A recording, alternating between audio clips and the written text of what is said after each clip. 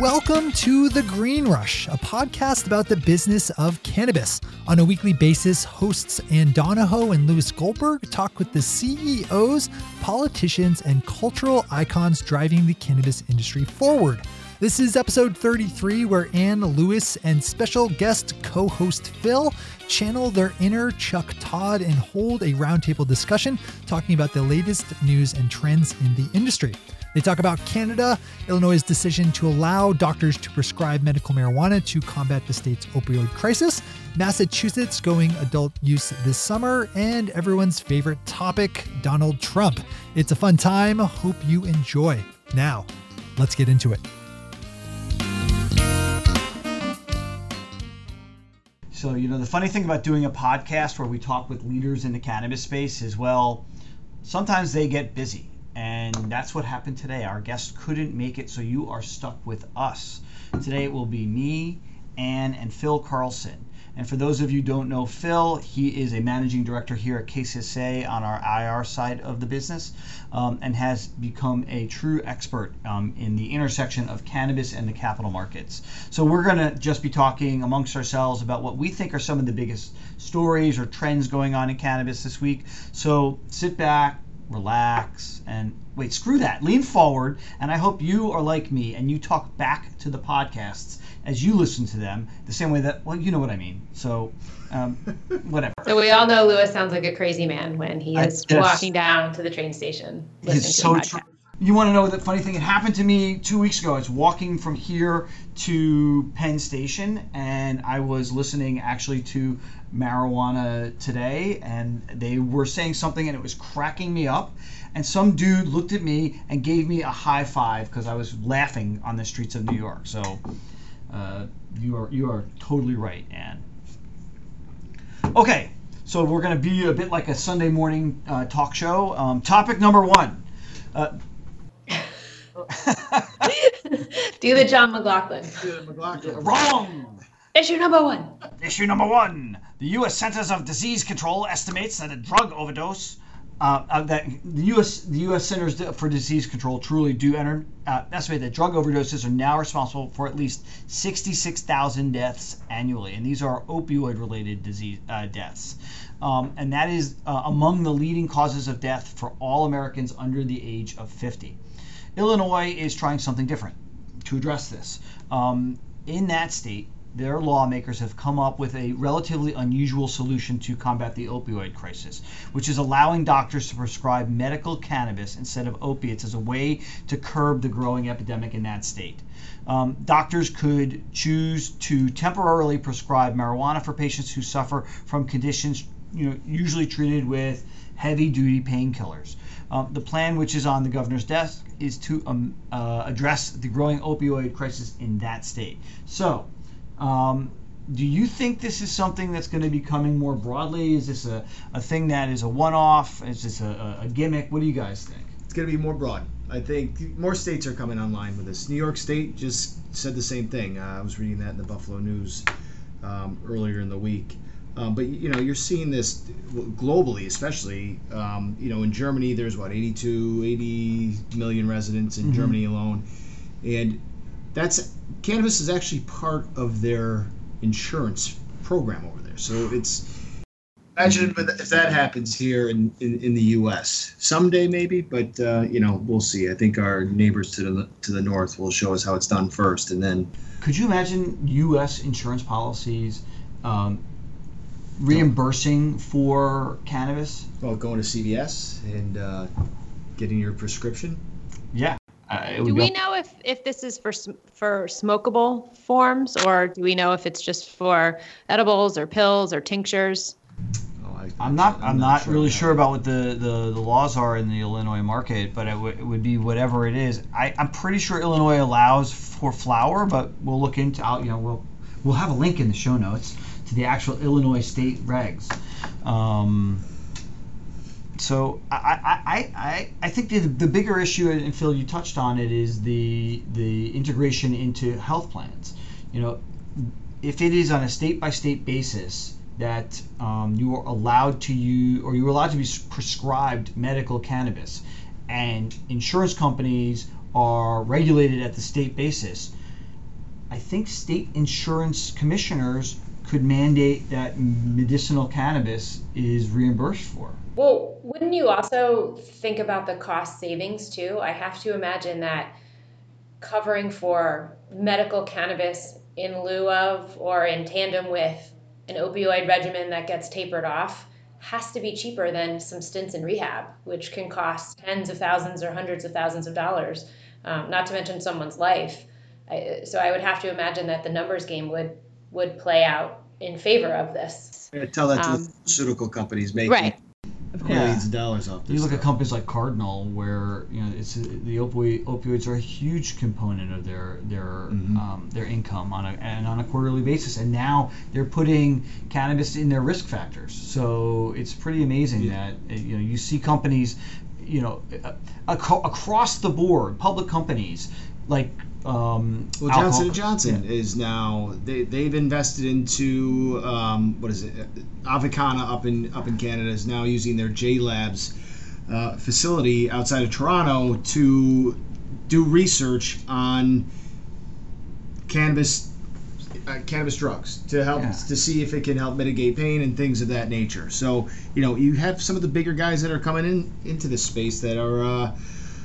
That see the opportunity and see the long-term potential here. Yeah, well, the disruption is amazing. Vivian Azer over at Cowen regularly talks about the alcohol companies that she covers and how they are either getting into the space like Constellation did, or they are shitting their pants over their loss of income. You look at in Colorado. Well, they're listing it in their risk factors too. Yeah, they are. They're listing in their risk factors in their quarterly earnings announcements. So, cannabis is really disrupting so many industries.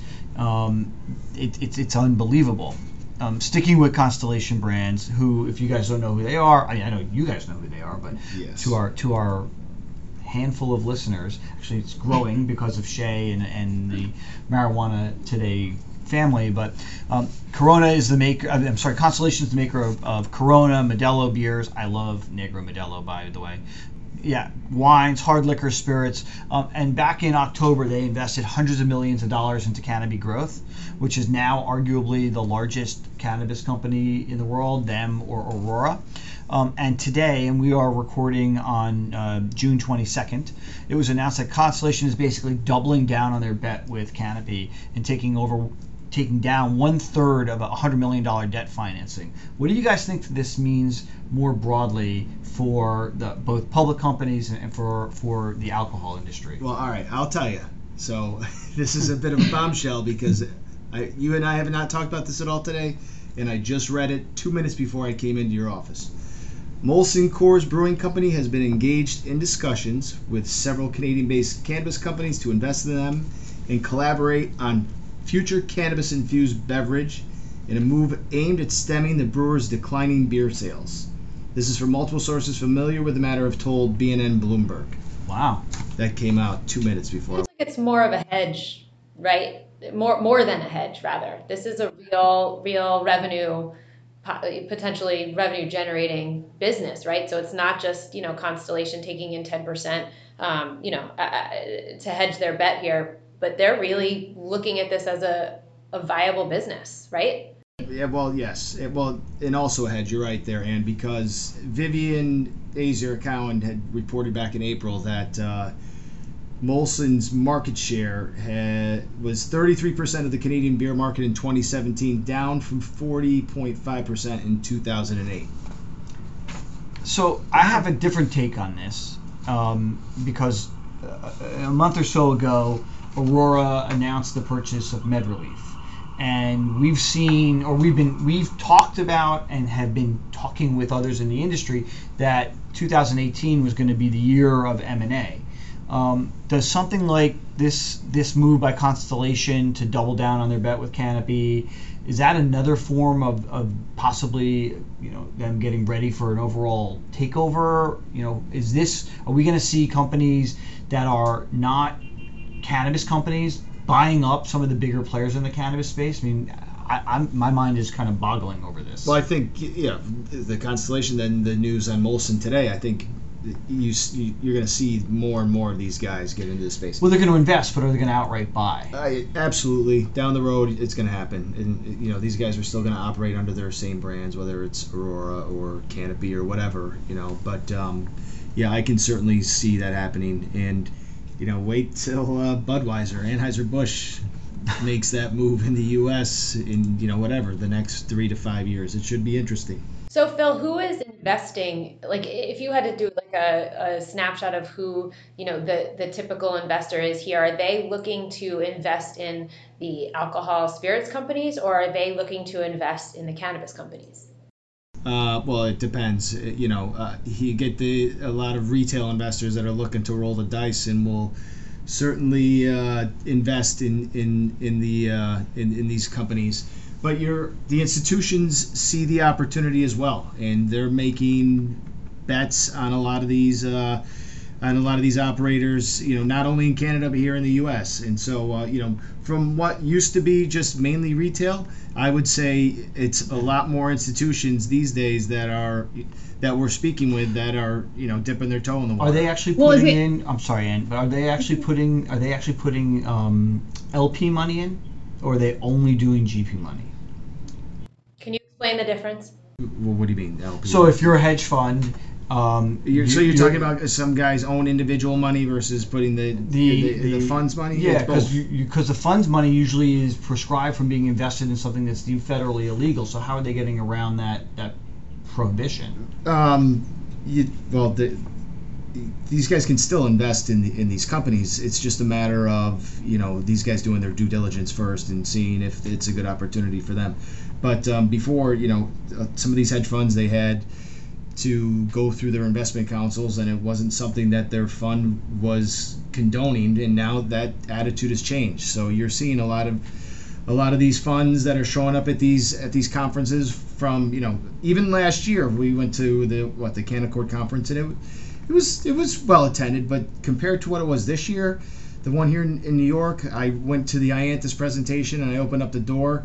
And Hadley didn't go on for another 5 minutes, and you couldn't even walk in the room because everybody was backed up against the door. There were that many people in the room. It does seem like that cannabis stocks are hitting a cultural zeitgeist, that they're getting to a much higher level than they were. It's not just for the guys who play penny stocks, but it's more broad. I mean, yeah. I can tell you, my son, who's 14 going on 15. He's following them. He's doing research on these companies, in part because he hears me talking about it, but he hears it being talked about elsewhere as well. I mean, are we seeing an increase in just general attention from the retail investor? Well, the retail investor has been they were the ones that were mainly focusing on this sector. But like I said, it's a lot of these institutions are now talking about it. It's becoming more mainstream. Vanguard have an arm now that's investing in cannabis stocks? Vanguard has invested in this. But you're looking at, look at Constellation. One of their top 10 holders are who? JP Morgan Asset Management is in there. I'm sure that Constellation had to go to those guys and say, hey, listen, we're buying we're putting a big investment into Canopy Growth. They're not just going to sit there and make this decision without going to JP Morgan first and asking for permission, right? So let's play stock prognosticator for a minute. Over the last month and a half, 2 months, we've seen 3 pretty big new companies list publicly up in Canada, right? You've seen MedMen, you've seen Green Thumb Industries, or GTI, the Green Organic Dutchman went public recently, or TGOD, which is possibly the best name ever. And there are 400 or more public cannabis companies out there. Are we starting to see more good companies list? Because there used to be, it was the guys who really needed to be an OTC company versus companies that really should be public. And the companies that are coming out now seem much more well-formed.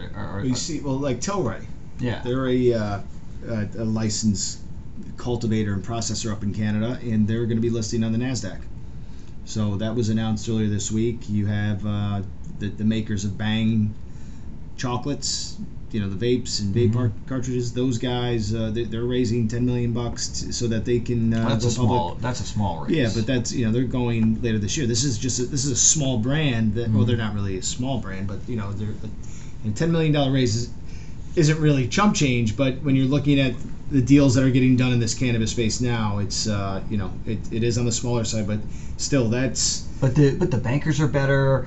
The investors are better. So when you're looking at the Tilray deal, so Cowen and BMO Capital Markets are helping them with a proposed IPO.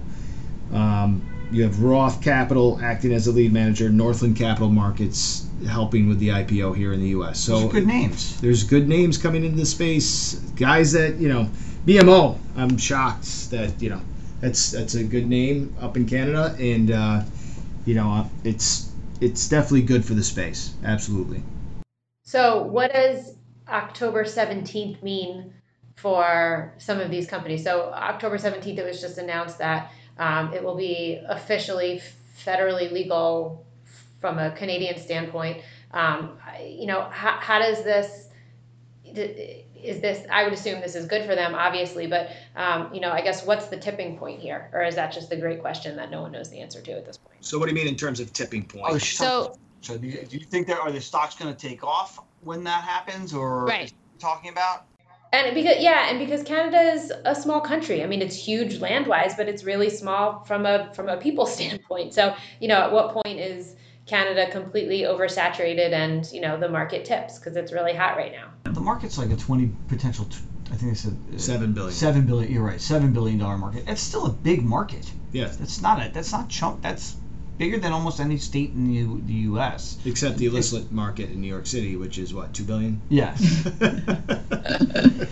But I think it's good. Look, when California went rec at the beginning of the year, you saw a huge pop. Actually, you saw a huge run up in the fall, in the late fall, and then a pop, and then there was a fall off. Right. But over the last month or so, the cannabis stocks have been going crazy. They've been rocking and rolling. Yeah, absolutely. And I can only think that this is going to help accelerate that. I can't see a negative unless it's already been priced in, which I can't imagine that it has. Well, we're going to see. I think all eyes are going to be on Canada to see how they handle this on October 17th. So it goes fully legal October 17th, and each province. But they're not going to have sales right out of the gate, right? So you're figuring 6 to 8 weeks after the October 17th date is when full-on sales will begin, and individuals can grow up to, I believe it's 4 plants? I think it's 4 plants and can carry up to, I think it's 30 grams, right? Yes. 30 grams. That's a lot. Yes. It's a tremendous amount. So there's going to be a lot. The government is going to run all the stores, right? Mm-hmm. The government's going to be running all the stores. I think there's going to be 150 in Ontario. Right. Well, and each province is going to have its own ability each province is going to regulate their own stuff, right? And the pricing and the taxes, you're going to have to figure that in.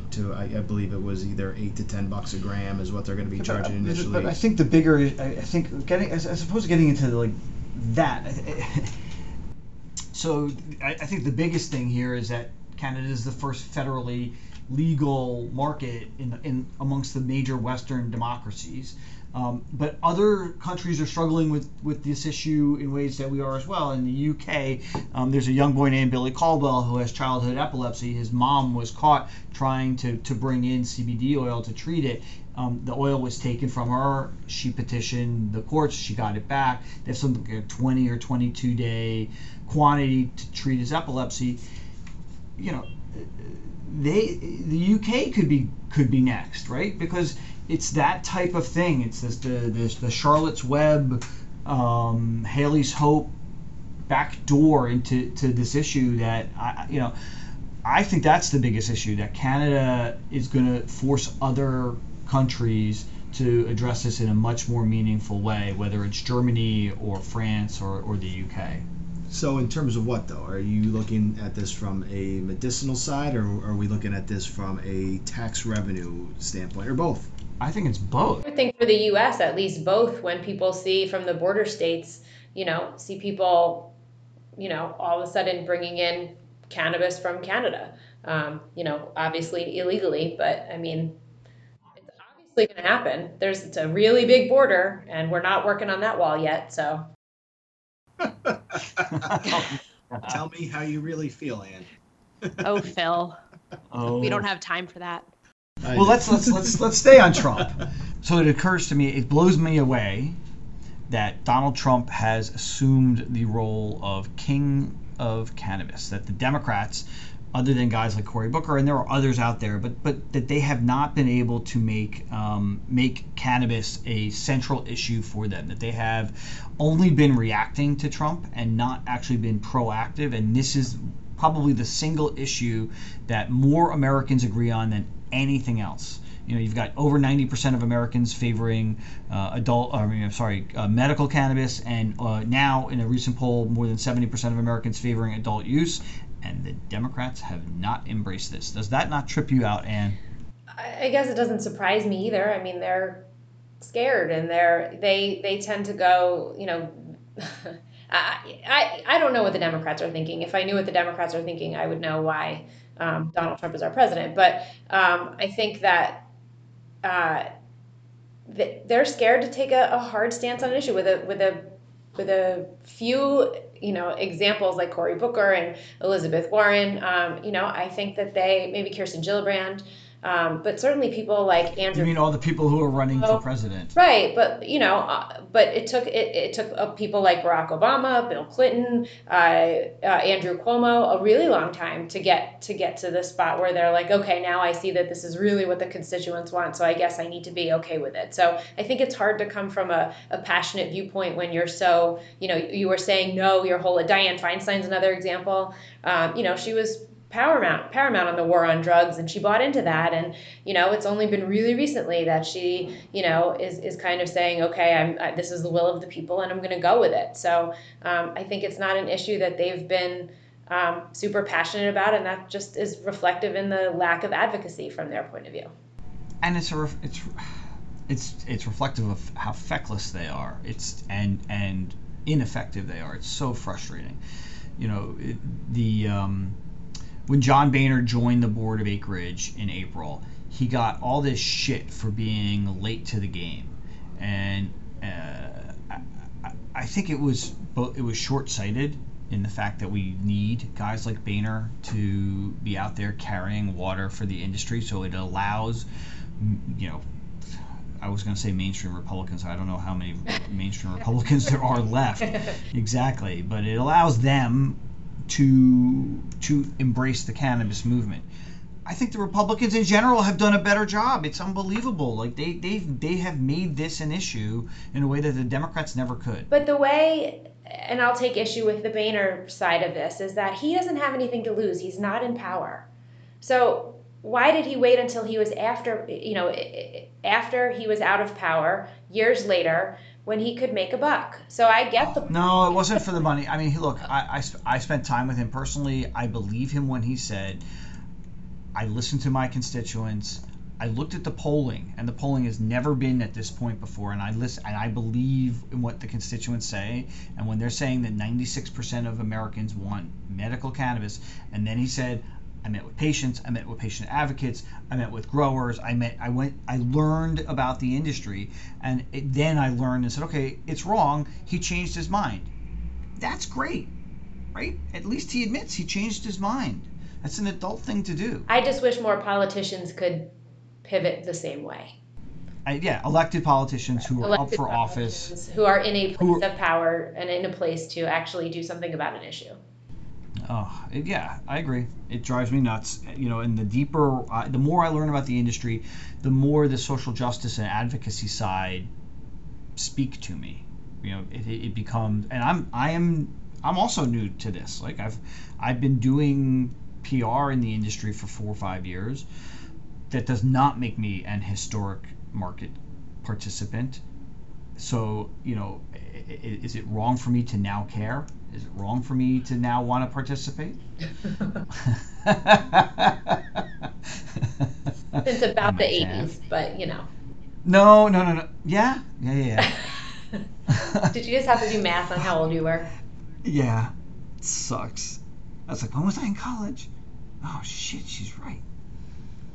So what are you looking forward to in the summer? What's going on? Massachusetts is going to go adult use July 1st. The state's not ready. They just issued their first license, I think. So, I think it's going to be a really interesting summer in the Northeast. I agree. Thoughts? I think Massachusetts is going to do exactly what California did, which was relatively a shit show at the outset, and it's still not right. I think hopefully they will do as well as Nevada has done. California, the licensure is still fucked up. So I hope they'll do better than that, but I have a feeling that Massachusetts is going to be a lot like California. What I can tell you, what I'm looking forward to is actually I want to see come September, as we get into the congressional races, if anybody puts cannabis at any way at the forefront of their campaigns, because if it does, it will make national news and we're all going to know about it. That's what I want to see. I don't know. I think that could happen. I mean, it's an issue that's proven to be popular. So, it's less risky. And they run, and politicians run to the votes. The question is cannabis enough of an issue to swing an election?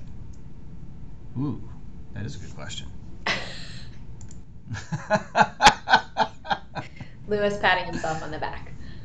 Yes, occasionally I say some smart things, mostly not so much, but that's okay. Thanks so much for joining us on our Hostful episode today. We hope you enjoyed it. If you did, let us know by subscribing to the podcast, and we would love a rating. Or feel free to reach out to us on Twitter or Instagram on the handle @KCSA_cannabis, or feel free to drop us an email at greenrush@kcsa.com.